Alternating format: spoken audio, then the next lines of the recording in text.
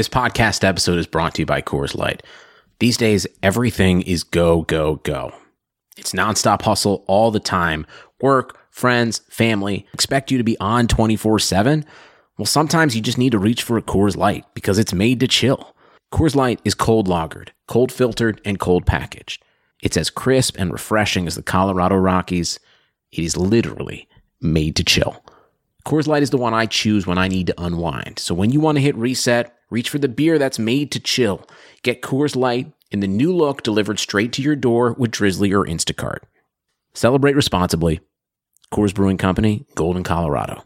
Hey everybody, Elon here with a special bonus midweek episode of Keeping Karlsson for you. I was lucky to be joined by the managing editor of Dobber Prospects and co-host of the Dobber Prospects podcast, Peter Harling.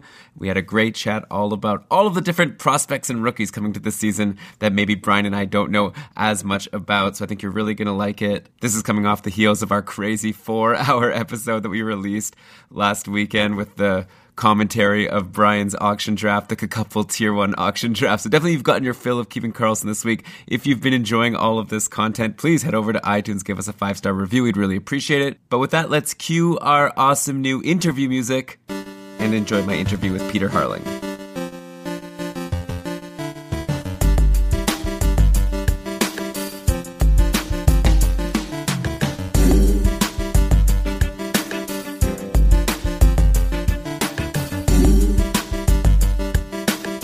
All right, everybody, we are very lucky to be joined today by the managing editor for Dobber Prospects, Peter Harling. Thanks for joining us, Peter. Thank you very much for having me. It's pretty cool to be on your show. We've said for a while, Brian and I, that prospects are not our forte. We like to look at NHL lines and see what players' situations are in order to determine how good we think someone's going to be, and we like to look at previous year's stats and just what's going on. With prospects, I just feel so in the dark. Like, how do you even go about projecting these players who have never even played a game in the NHL? It's not easy. Craig Button says that scouts get it wrong 75% of the time. So if you can get it right 25% of the time, I think you're doing a pretty good job. We've had a couple episodes on our own podcast now, and some of the guests we've had on are scouts like Guts Katsaros from McKean's and Russ Cohen from Hockey Prospect Radio. And these are the exact same questions I asked them. How do they watch a player and project if they have the stuff to make it to the NHL? And their answers vary. There's nothing unanimous. So I think there's a lot of luck that goes into it. Watching the player at least 3 times live helps a lot. So I think there's some particular attributes and things that you can look for when watching players, particularly at any level. But in junior, skating for starters, players that can't skate at an above average level at the age group or level that they're in, really don't have much of a chance unless they can improve their skating, because in the NHL right now, skating it's the number one commodity. If they have quick feet, good hands, they have to be more than just fast. Like, breakaway speed is nice. It's a great attribute and it'll serve you well, but you have to have more than that. Like, you have to be able to use your speed and do something with it and use it to your advantage. Got to have quick hands, be able to have to do something with the puck and combine that with your speed. Be able to skate faster than your competition and carry the puck and deke around players and keep your head up all at the same time while under duress. Right, so yeah, lots of these factors about the player themselves and how they do it. Obviously, it makes sense. I guess lucky for us in fantasy, the players have already been drafted by NHL teams, so we hope that they at least, achieved that level of like being able to make it to the NHL. Now we get to the point as drafting for fantasy hockey, like I feel like the job's maybe not as hard as a scout picking from people just on minor league teams to see if they deserve to be in the NHL, but now trying to decide if someone's worth a spot on your fantasy team, especially when there's actual people who have NHL experience that you have available to you. But there's always rookies every year who break out and put up like 40, 50 points for a forward or 30, 40 points for a defenseman. I find it really tough to know who that's going to be until, we see a couple of months of seasons play. Sure. One thing you can do is you can look at the opportunity that presents itself on the NHL roster. For example, the Toronto Maple Leafs have a bevy of talented players that all look like they have upside. Nylander, Marner, Matthews, Shoshnikov, Hyman, Andreas Johnson, Levo, Leipzig, the list goes on. And you look at each one of those individual players and you think, do they have a skill set that I think could translate to the NHL? Maybe they do.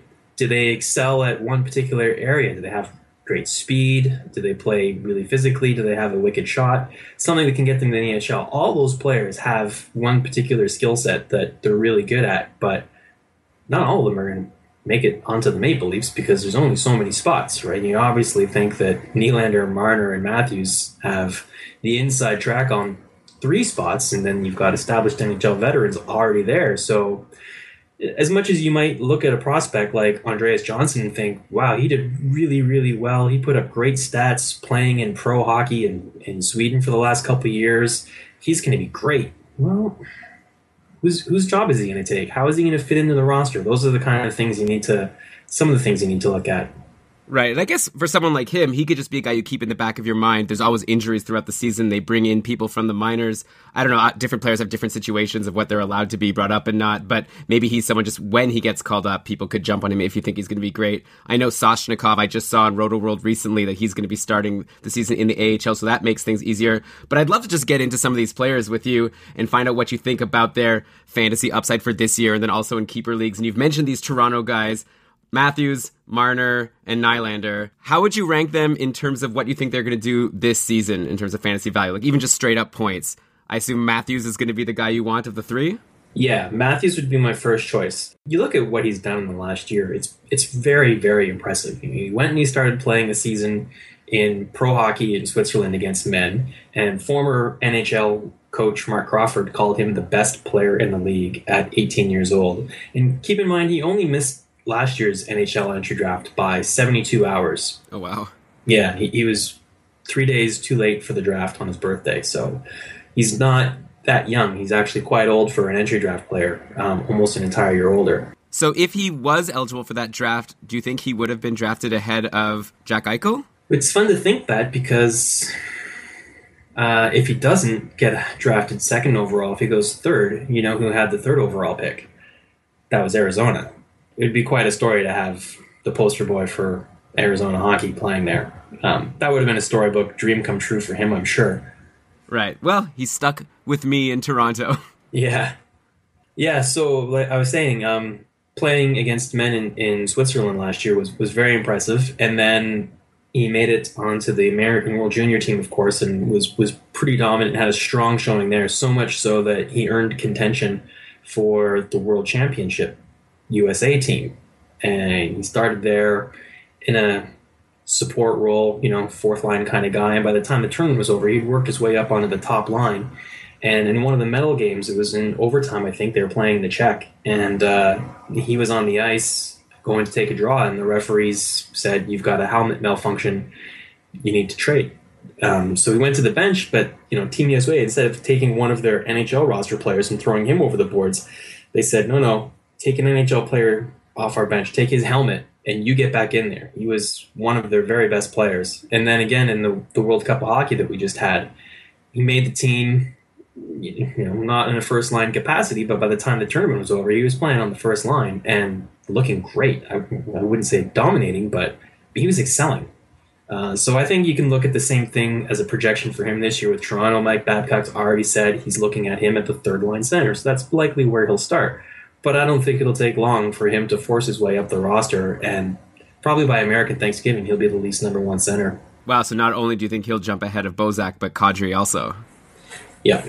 And so last season, I'm looking at the Leafs point leaders. Nazem Kadri led the Leafs in points with 45, though it's fair to point out that James Van Riemsdyk had 29 points in 40 games, so he could have had a 60-point year if he had played the full season, if he stayed at that pace. So can we expect 60 points? Is that a reasonable expectation for Austin Matthews? And am I being even too conservative by asking if that's reasonable? No, I think a lot of the projections that I've seen for Matthews have him anywhere between 50 and 60 points with potential for plus. The thing that's working against him is he's playing on the worst team in the NHL, so he doesn't have a lot of support.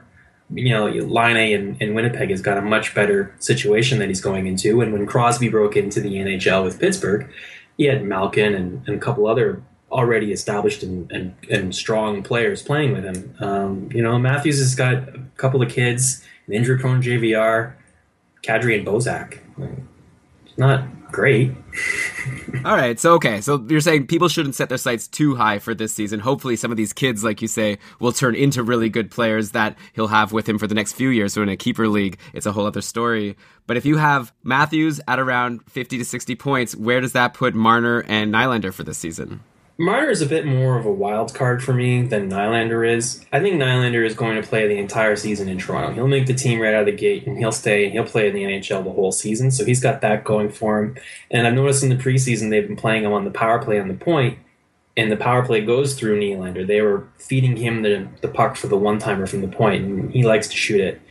Marner, I believe he makes the team as well. In the rookie camp, a couple of weeks ago, right before the preseason started, I was watching him play, and he was okay.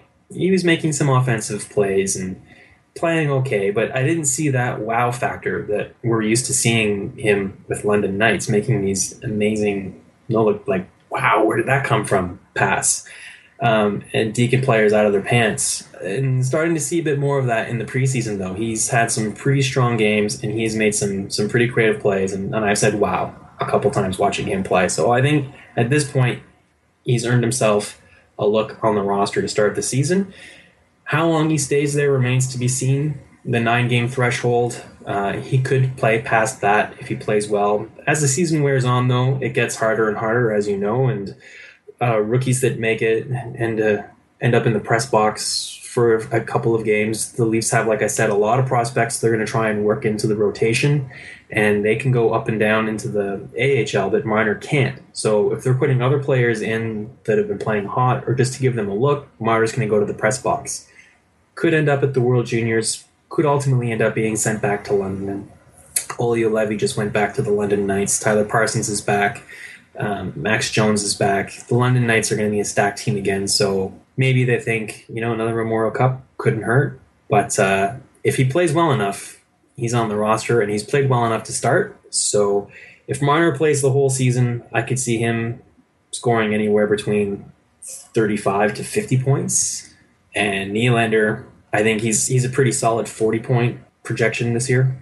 Okay, cool. Well, so definitely guys that could be somewhat fantasy relevant while they're on the team. Like you say, maybe not the guys you want to really depend on for 50 points or something like that, especially if you think that Marner could spend some time in the press box. Yeah, I mean, if you can draft players that, like Kyle Turris, that are established players that are consistent and you know what you're getting with these players, depending on where you are in your draft and how much of your roster you need to fill out, like if your active roster is full and you've already got guys like Kyle Turris or better on your active roster and you're filling your bench and reserve players, then why not roll the dice and take a prospect like, Marner or Nylander or Matthews or any of the prospects that we're about to talk to, because while they're not necessarily a lock to score you between 40 to 60 points, they have the potential to do that and more. They could score even more points where you just don't know, right? But with the established players, you pretty much know what you're getting. I don't see Kyle Turris having an 80-point season with Ottawa this year. Right. Okay, yeah, that's a good point. So it really depends on what position this player is taking in your roster. Can you afford to take a bit of a dice roll with the assumption that you might drop the player if they don't work out, or do you need someone who you can just rely on for the 60 points, like you say, Kyle Turris? And I guess since we're on Toronto, I just want to name this guy, Nikita Zaitsev. Really, I've heard his name a lot just recently. I hadn't heard of him, I'll admit, going into the offseason, but he played for Russia in the World Cup, and now in the preseason, he's already got a goal and an assist. Not to put any weight into preseason scoring, but it's looking like he's going to make the team in Toronto, and from what I've been seeing, like on Twitter, they're saying he might be one of their top 4 defensemen. Yeah, that's what it looks like. I haven't seen him. He's coming from Russia, so I hadn't seen him play before pretty much this summer as well, watching him at the World Championship and the World Cup. But before those tournaments, Mike Babcock was saying that he's going to be an immediate top 4 pairing defenseman for them. You keep in mind with some of the guys that are coming from Europe sometimes, they're not really prospects per se. Zaitsev's 24 years old, and he's been playing pro hockey in the KHL for a long time.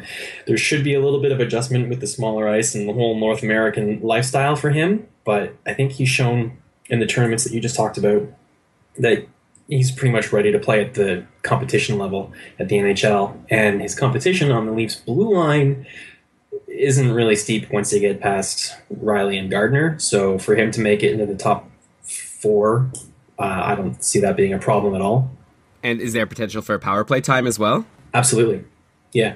Cool. So, okay, let's say we're just looking at the rookie defensemen for this season. There's also been a lot of buzz about Provorov in Philadelphia, and then also Werenski in Columbus has been having a good preseason. I remember also, I don't know how he's been doing so far in the preseason, but Pulock over on the Islanders might have an opportunity to get some power play time. Like, how would you rank, I guess, those four guys? Let me also just throw in Ben Hutton since we're at it. I'd love to just get your thoughts on a bunch of these defensemen. We've already talked about Zaitsev, so Provorov, Pulock, Werenski, Hutton. I think that's the list that I could think of. Let me know if I'm missing someone who's a potential impact defenseman for this season. Sure. All those players, well, Hutton's not a rookie. He played last year, and I think he's got the potential to do slightly better than he did last year. But then again, there's the sophomore slump wild card. Yeah, and also a lot of his production came when Alex Edler was injured, and so he was on the top power play, and that's probably not going to be the case for him this season. But anyways, okay, so forget about Ben Hutton. Keep going, please. Sure. So Pulock on the Islanders, I think he's eventually going to evolve into a top pairing defenseman with them, and he'll probably get in the neighborhood of 25, 30 points this season. I don't think there's much chance that he doesn't crack the roster. He's been seasoned a little bit. Provorov will be coming right out of the dub where he dominated last year. There's nothing more for him to gain from playing in junior anymore. I believe the Philadelphia roster this season as well. And Philadelphia's got a lot of quality defenseman prospects, and Ghost Bear's on the roster is ready. I don't see him necessarily taking away power play time from Ghost Bear in his rookie season, but eventually he's just a better all-around player. I think it won't take long, maybe a year or two, before he evolves into the number one defenseman in Philadelphia. And Zach Werenski finished up his college season last year, looked really strong, played the final 7 or so games of the regular season in the AHL. It was a bit of an adjustment period for him there. He didn't really stand out, but by the time the playoffs got going, he really found his stride, and he was the best player for Lake Erie in their Calder Cup championship. So I don't think there's much chance that he doesn't make the roster as well. We just did a Who Would You Rather Have segment on our second podcast, and two of the players that my co-host and I compared were Provorov and Werenski, and we put a Twitter poll up as well, and it was pretty close to a 50-50 split with a slight edge to Provorov between those two.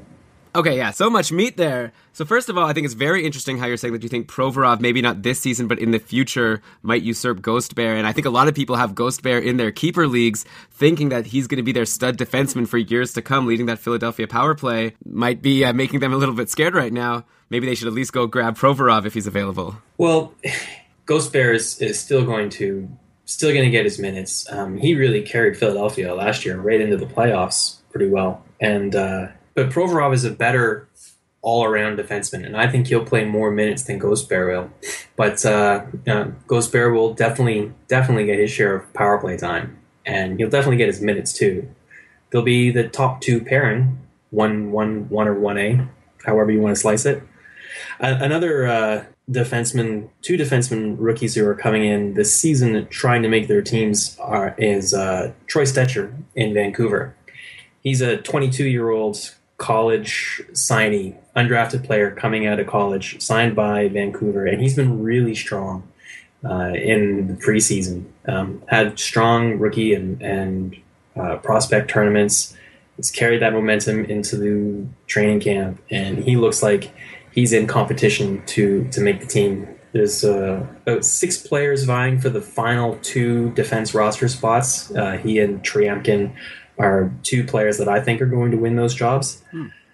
Yeah, another player who I don't really know much about because he's French and he played from France and he played in Liga, the Finnish league last year. His name is Johan Ovita. He's 27 years old, but he's got, I think, 5 points in 3 preseason games so far playing for New Jersey. So I think he's shown that he's got a job to start the season with the Devils as well, and he could have some fantasy upside. Yeah, that's very interesting, especially because we've been talking kind of all summer about who's going to be on that top power play on New Jersey, and there's no real names that jump out. Like Damon Severson has been the guy that Brian and I have sort of landed on as maybe the guy with the best shot, but maybe... What's the name of this person? Yeah, that's a good question. Johan Ovita, Auvita. Wow, I'm going to admit, this is the first time I've heard his name, and you're saying he's having a great preseason. Could he potentially come in and be like the top power play defenseman playing with Taylor Hall, or is that like too crazy? No, I think that's a possibility. Now, I haven't seen him play. I don't have access to New Jersey preseason games living in Canada, and I haven't seen him play in Liga as well. So I've read his prospect profile on Dobber Prospects. Our Finnish correspondent did a profile on him, and he's in some of the Hockey Pool magazines as well. He's got profiles in the Forecaster and whatnot. So you can read up on him. He could be a tremendous value pick in a late round. Wow. Okay. Yeah, that's a good tip. Thanks. And I realized, I guess I missed a couple. There is Shea Theodore over in Anaheim, who everyone got really excited about last year when he came up. I think it was Vatanen who was injured, and he came up and got on the top power play for a little bit and had a really nice run before he got sent back down to the minors. I think a lot of people were disappointed because they even dropped players to pick up Shea Theodore. I assume he's going to make the team this year in Anaheim. I guess correct me if I'm wrong. And then also, what are his chances to have an impact? Well, if he makes the team, he'll have an impact. But like I said earlier about with the Leafs, you got to look at the opportunity. And the Anaheim defense is pretty impressive. If they get all of their UF or RFAs signed, you've got Lindholm, Vatanen, Fowler, Bieksa, Manson, Dupre, Clayton Stoner. These are all guys with NHL contracts. Yeah. So there's always injuries, and they say you don't lose your job to injury, but you do. If Simon Dupre gets injured and Shea Theodore comes in and starts playing like a top pairing defenseman for Anaheim this season, and don't be surprised if Anaheim says to Dupre, you just take your time healing. We're going to take it slow on you. No rush. Yeah, for sure, because I guess they can't send him down without having him to clear waivers and all of that. Dupre, no. So I guess, okay, one more I'll throw out at you. Jacob Chikrin in Arizona. I've also heard his name come up as someone who might be able to make the team and do something this year. Yes. So after last summer's draft, they started looking ahead to the 2016 draft, and Austin Matthews was the consensus number one, just ahead of Jacob Chikrin. And as the season wore on, his draft stock fell because he didn't really develop very much in his draft year. He didn't regress, but he didn't progress. And that's something that scouts really want to see. They really want to see a steady progression year after year after year. So that being, and he didn't make the Canadian World Junior team, and he didn't play very well at the CHL Top Prospects game in Vancouver either. So those are all reasons why his stock fell as low as it did. But Arizona's, they know what they're doing. They traded up to get the pick to draft him, and he's going to reward them for it. He's been playing extremely well at training camp with Oliver Ekman-Larsson playing at the World Cup. So he's been playing top minutes with Connor Murphy in the top pairing position, playing 22 plus minutes a game and not looking out of place. And it's starting to look like he's leaving Arizona no choice but to keep him on the roster. Now, Chikrin might not be a guy that offers you a whole lot of fantasy value in the first year because obviously Ekman-Larsson is going to be the number one defenseman. When the regular season comes, he'll be playing every game. He'll be playing top minutes. He'll be playing power play. The Checker just won't have the opportunity yet. He's just be cutting his teeth and getting his feet wet in the NHL as well, so they won't put that kind of pressure on him. But he's definitely a player that could stick, and if you're in a keeper pool, he's certainly a player that you would want to stash away on your prospect or your bench. He'll also get you some of the greasy stats too. Lots of blocks, lots of hits, power play time, shots. He'll be a fantasy keeper for sure. Oh, cool. Yeah, in that case, that definitely ups his stock if he could give you the peripherals as well as some potential upside for offense. All right, so we've named a lot of defensemen. I want to get to all the exciting forwards now, but let's get your opinion. Of all the defensemen we've talked about, who do you think is going to lead rookie defensemen in scoring this season in the NHL? 50-50 between Provorov or Werenski. Oh, yeah? Not Zaitsev? No. Oh, interesting. Yeah, Zaitsev plays, again, the Toronto thing. I'm a Leafs fan at heart, but I just think that it's probably going to be Werenski. I might have been more shocked there than I should have been because I just picked up Zaitsev in one of my leagues, and so I was kind of hoping for a certain answer. A little bit of bias there, Elon. Oh, well. Okay, let's go to the forwards now. We still have a lot of really exciting players to talk about, and I guess we have to start in Winnipeg with Patrik Laine. We talked about Matthews. How can we not talk about Laine? You see people comparing him to really star players. Like, I feel like it's almost not reasonable and it's kind of maybe just to get buzz going to say he's like going to be the next Ovechkin. But I guess people say that just because he scores goals, takes shots, and hits. What do you see as Laine's upside for his career and also for this season? For this season, I would say his floor would probably be about 50 points. Oh, wow. Floor? Yeah. I'm a really big Patrik Laine fan. He is an electric player. He's a shooter. He's a goal scorer. He is a fantasy hockey all-star. He's going to get you lots of goals, lots of shots. He'll not as many hits as Ovechkin, I don't think, but he plays that kind of game. His weapon is his shot, and his whole game revolves around his shot. He does everything to support that, to get open, find time, quick release. He throws hits to separate players from the puck so he can get the puck and shoot it. So that's his game is all about scoring goals, and there isn't anything that drives fantasy hockey more than scoring goals. So many stats come off of goal scoring with shots and power play points and whatnot. So, rebounds that lead to assists. So if I were picking in a draft, and it was a prospect draft, I would pick Patrik Laine over Austin Matthews. Wow, just because of the peripherals. And I guess also left-wing eligibility. Those are a lot rarer than centers. Yeah, and, the center value offers more value to an NHL team, like, quote, air quotes, real hockey. But that doesn't ring true in fantasy hockey. You win championships in the NHL with your centers and your goaltending. You win fantasy hockey championships with goals. Yeah, so there you go, Patrik Laine. And as far as his situation goes in Winnipeg, is it pretty much a sure thing that he's going to be in the top six? I've been seeing rumblings that he's going to be on line 2 with Brian Little, while Ehlers, Scheifele, and Wheeler will make up the top line. Yeah, I think it's a foregone conclusion that he'll play this season full-time in a top 6 role in Winnipeg. And if it's the first line or the second line, I don't really think that matters very much because they'll probably roll both lines consistently, and then they'll have some sort of hybrid power play line, and he'll definitely see first unit power play time too.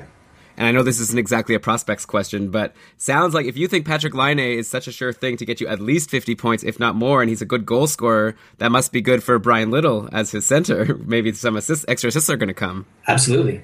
Though I guess maybe Brian Little used to be on the top line playing with Blake Wheeler, so I guess it depends what you're comparing to, but definitely better than being on the second line, not with Patrik Laine and not with Wheeler.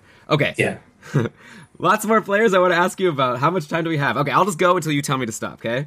Okay. How about Dylan Strome over in Arizona? I think another guy who a lot of people are just assuming is going to have a top 6 role on his team. I see him currently plugged in as like the first or second line center. Do you think he could hold that position and also get 40, 50 points just like Laine? I'm not sure that his offensive ceiling is as high as Laine's, either in a first year or long term. But I certainly think that he's got a first or second line center position in Arizona. Like they've pulled the chair out for him. They traded Antoine Vermette, or bought him out, whatever it was, and created a roster position. In an interview I heard with their young GM, they asked him about that, and he said, "Yeah, we've got a lot of young prospects, and we're making room for them, and the ones that earn it will win it." And Strome has the pedigree to win that position, so I wouldn't be surprised if he makes it as the second line center this season, and I would pencil him in around 40 points. Yeah, so right on the fringes of if he's a fantasy relevant guy this year. Definitely someone to have on your watch list all season long if he's not owned.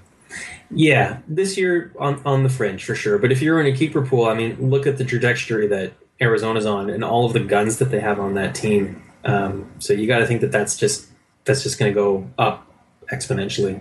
Right, and also we have to assume at some point Martin Hansel's going to get injured. He does it every year, and so then that's going to open up a spot where they'll have to have Dylan Strome basically on the top line, because if you look at their other centers, who's there? Brad Richardson? I don't think that it's a stretch to see with Hansel out, which I'd be so surprised if Hansel plays a full season, and with Hansel out, I don't see anyone else but Dylan Strome to play on the top power play and top line with like the likes of Max Domi and either Verbata or Duclair or someone pretty good. It'll be one of their kids for sure. Don't discount Christian Dvorak. So why don't we get into him then? If you're mentioning him, what's his upside?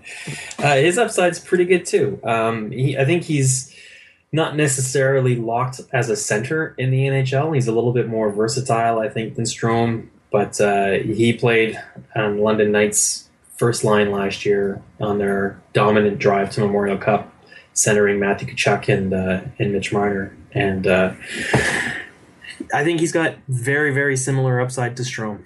One of those two players will be the number 2 center. Dvorak has eligibility to play in the AHL because he's a year older, and Strome is either the NHL or back to the Erie Otters in the OHL. So I would be surprised if Strome didn't make it in the NHL this year. But if you're saying they have similar upside, definitely in a keeper league, if you're having a prospects draft, like you've said, I'd imagine you could get Dvorak a lot later than you would be able to get Strome. So maybe you could get better value if you think they're going to be close. That's right. And so what they could do is they could stash Dvorak in the AHL if they just don't have room on their big team for him. And then if Strome kind of fades out as the season progresses and grinds on, they could decide to send him back to junior to finish the year and then bring Dvorak up from the AHL where he'd been having some time adjusting to pro game. It's an exponential jump to go from junior to the AHL, and then another big jump to go from the AHL into the NHL. So that would be advantageous for Dvorak to spend some time in the AHL adjusting. So it sounds like another guy who, even if he doesn't make the team, you should have your eye on him, because if he gets called up, he might be called up and brought into a really prominent role right away. So you want to jump on him as soon as that happens, depending how deep your league is. All right, how about we go to Colorado now? Got to talk about Mikko Rantanen, who I guess is injured currently, and I am actually in a league, in the Cupful, the Keeping Karlsson Ultimate Patron Fantrax League. We have a rule set where you can't pick up a free agent that's injured, because we didn't want people to just pick up people just to stash them in their IR. But he's a guy I kind of am interested in, and I guess I'm kind of giving away my secrets right now. But I was thinking of picking him up when I had another player get injured and I had an open spot, but I can't grab him. I've been seeing that he might get a spot in the top 6 on Colorado, and there's potentially some good line mates for him to play with, depending on where McKinnon and Landeskog and Duchesne end up. But is there a chance that Rantanen could end up playing with one of those guys and then putting up some decent points this season? I think it's pretty much a lock. He came out of the draft last year and played his 9 games in the NHL, and they decided that he needed some adjustment time in the AHL. So they sent him down to their AHL affiliate where he dominated. He won the Rookie of the Year there.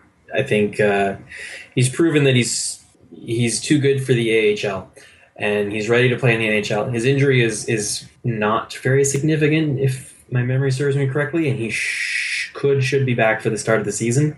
So not having a full training camp and whatnot could be a disadvantage for him, but I still think that he's got enough skill to play in a top 6 role for Colorado immediately to start the season. And he'll play there the whole entire season, riding shotgun with either Nate McKinnon or Matt Duchesne. No bad choice there, right? Yeah, for sure. That would be amazing. I guess McKinnon could play right wing, or at least he has right wing eligibility, but I guess, yeah, it makes more sense to play him as center, considering the next best option at center would be John Mitchell or Mikhail Grigorenko. Definitely you want to have... Oh, Carl Soderberg, maybe? Okay, so who knows what they'll do, but it sounds like you're pretty confident that Rantanen's going to have a good line mate. Yep. He'll also get you the peripheral stats, too. He's a big guy. He plays a power forward game. He'll get you lots of hits. Oh, very interesting. All right, so let's just get more names out of you.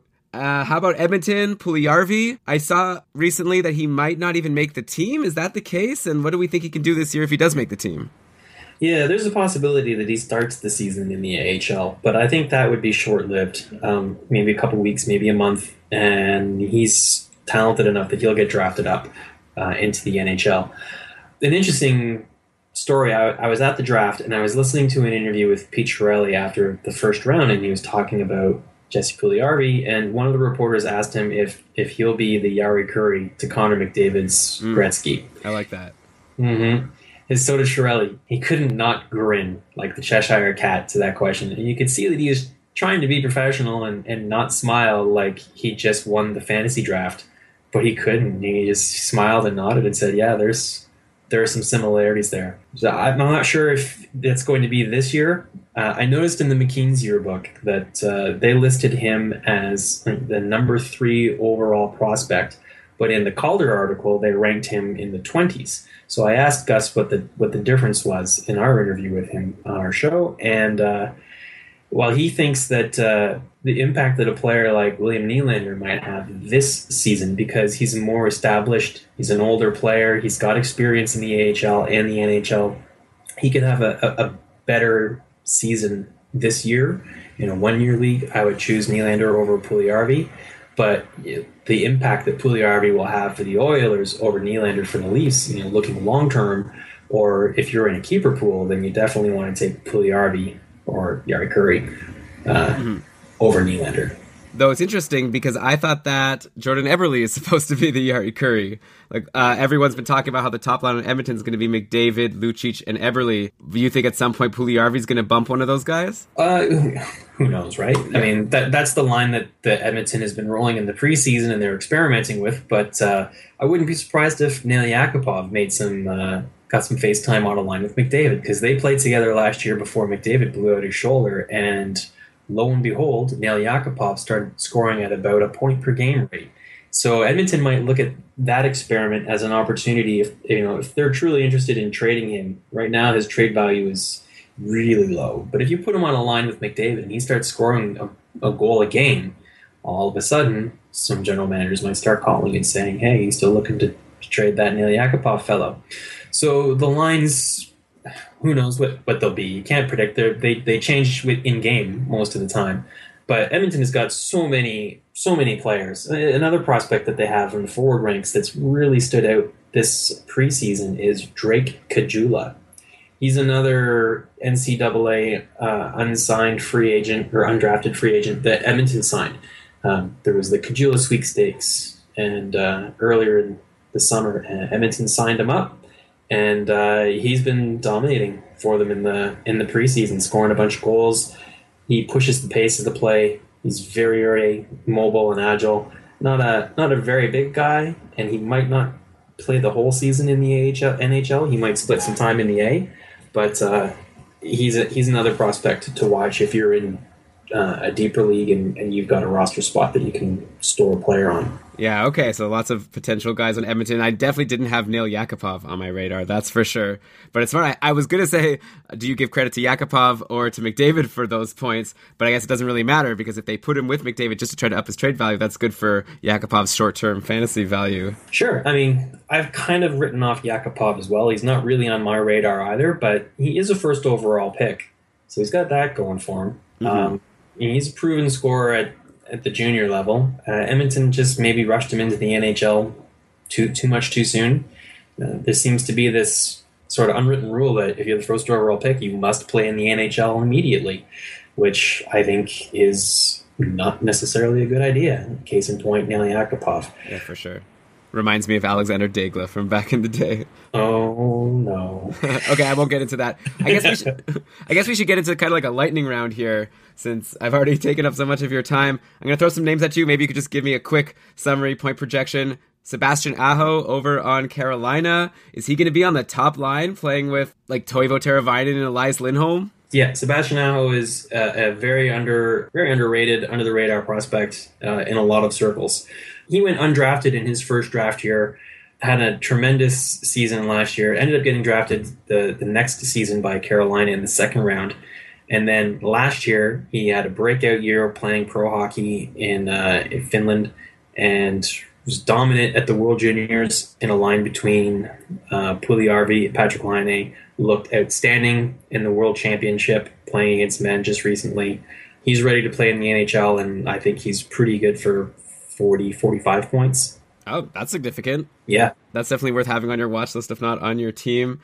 How about in Columbus? I guess we were already there to talk about Werenski, but let's go back to talk about Oliver Bjorkstrand. He came in, had a really good short stint in the NHL last season. I saw on Roto World actually earlier this week that he was having a weak preseason, which surprised me, but then yesterday he had a goal and an assist in a preseason game. I don't want to put too much stock in all of that, but just to say he's been on my mind a little bit. What do you think he can do this season? Yeah, I think he's pretty good for 35, 40 points. He showed in the AHL playoffs last year carrying the Lake Erie all the way to the Calder Cup as well, that he's ready to play at the next level. So I think he's pretty much a lock to make the team too. All right, cool. And I think you're going to say this guy also has a good chance to make his team, Pavel Zacha over in New Jersey. I think he'll make the team. The question is, do you think there's a possibility he could end up playing with Taylor Hall? Yeah, Pavel Zacha is another player that's pretty underrated. I think he's another one of those big multi-cat power forward kind of players. He'll get a lot of hits, a lot of shots.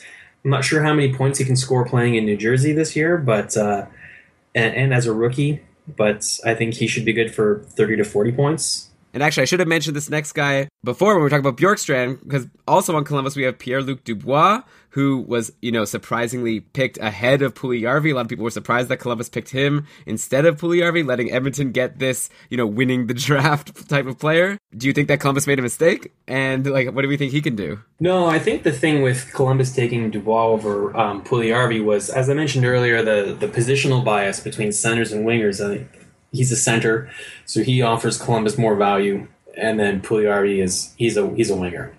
So I think that's why they picked him. I'm not convinced that Pierre-Luc Dubois is ready to play in the NHL yet. I'm pretty sure he's going to head back for another season in junior, and there is nothing wrong with that. Unless you're in a one-year league, I would steer clear of Dubois. But if you're in a keeper league and you want to draft Dubois and stash him on your prospect bench, that's a great idea. I think he will, if you're patient and you can sit on him for a year, maybe two, you'll reap the benefits in time.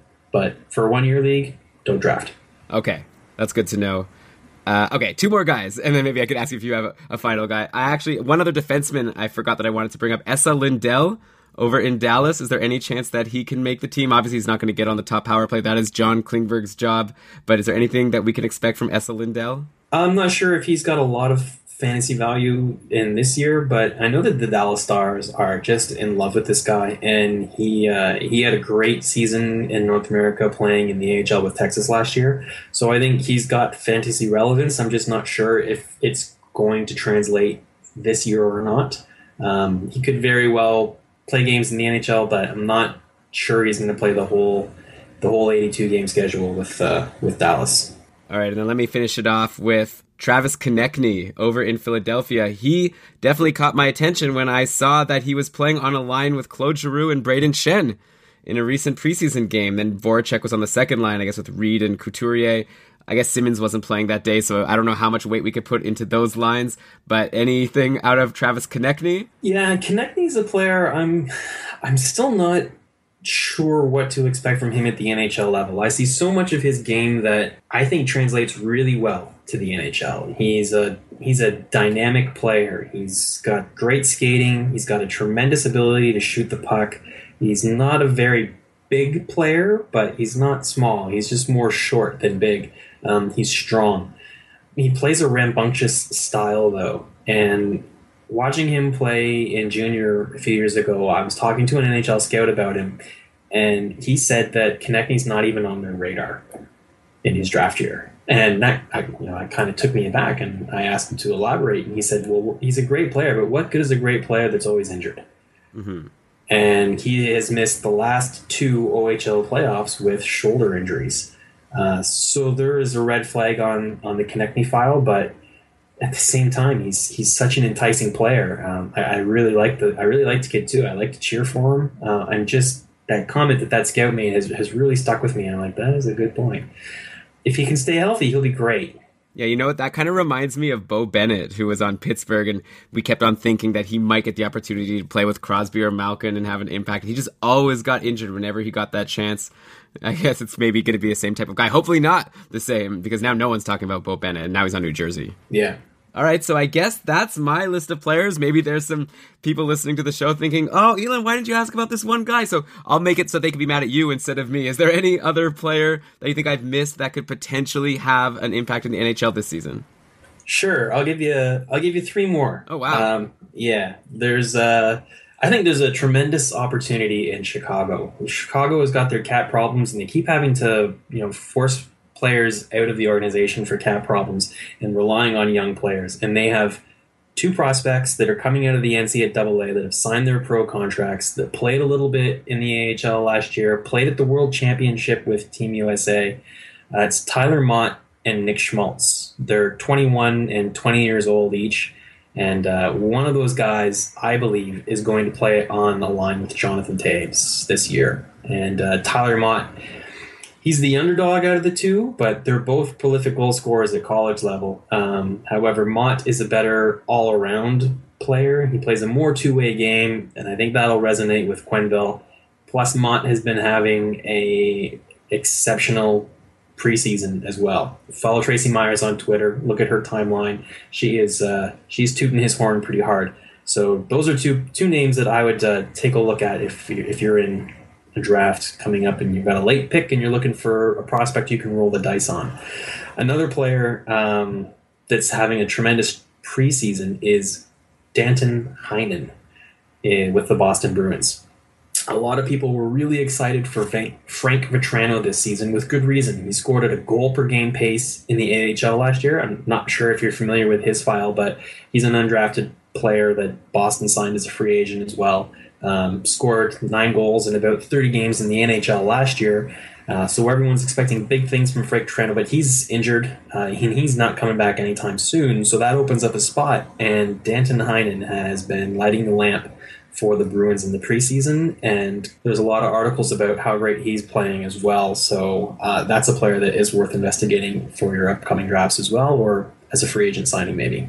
Interesting. Yeah, I guess with Boston, it just seems to me like I don't see where there would be room for a prospect like Heinen to make the top 6. Like I see like Bergeron, Marchand, Backes, Krejci, and then you have like Bolesky and Spooner potentially could get into the second line, and then David Pasternak also. Well, yeah, I think you're not looking at a top 6 role, but I think what a lot of teams are going to try to do is duplicate the mold that Pittsburgh demonstrated when it's a copycat league, right? One team wins the NHL and everyone wants to do what they did. Mm-hmm. And what Pittsburgh did was they won with speed and scoring depth. They had 3 lines that they could roll out, one with Kessel, one with Malkin, and one with Crosby. So even on a third line these days in the NHL, the 100-point days are long gone. 70 points is a tremendous season. 60 points is very good. So the scoring is going to be more balanced throughout the rosters for the immediate future, I think. So if you look at their centers in Boston, Bergeron, Krejci, probably Backes. And then you got your wingers. You've got Marchand, Pasternak, Spooner, Bolesky, and then it starts to get pretty thin after that. Jimmy Hayes, Seth Griffith. I think there's certainly an opportunity on a third line role there. Interesting. Yeah, I guess it worked for the Penguins, so maybe there could be some third line players that we have to start paying attention to in fantasy. Wow, this has been great. We've covered so many players. Thank you so much. Okay, so people who are listening, let's say they have some follow-up questions, is the best way to get in contact with you to just tweet at you? Yeah, probably. You can reach me on Twitter, Harling, Farling. And I also monitor the Dobber Prospects Twitter account as well. And then there's also the Dobber Prospects podcast. Don't worry about it. If you listen to Keeping Karlsson and then you want to listen to also Dobber Prospects, we won't mind. Like, definitely you should go there because they know all about prospects, and definitely Peter Harling has shown that he knows what he's talking about. So people should definitely check that out. I guess you could just search on iTunes or wherever. Is there a website also? We post the episodes on Dobber Prospects as a feature item. But yeah, please, we are on all your regular podcasting, iTunes, SoundCloud, etc. And it's Dobber Prospect Radio. So please give us a listen, subscribe, and most importantly, give us a 5-star review. Oh yeah, of course. Hey, while you're there, give us a 5-star review also. Wouldn't hurt. Thank you so much for joining us, Peter. This has been amazing. We definitely have to have you back at some point, maybe recap some of these players we talked about, and also just, we got to make this an annual thing at the very least. I would be very happy to come back anytime you want me, but thanks so much for having me on. It's been a blast. Awesome. Thanks. Okay, have a good night. You too.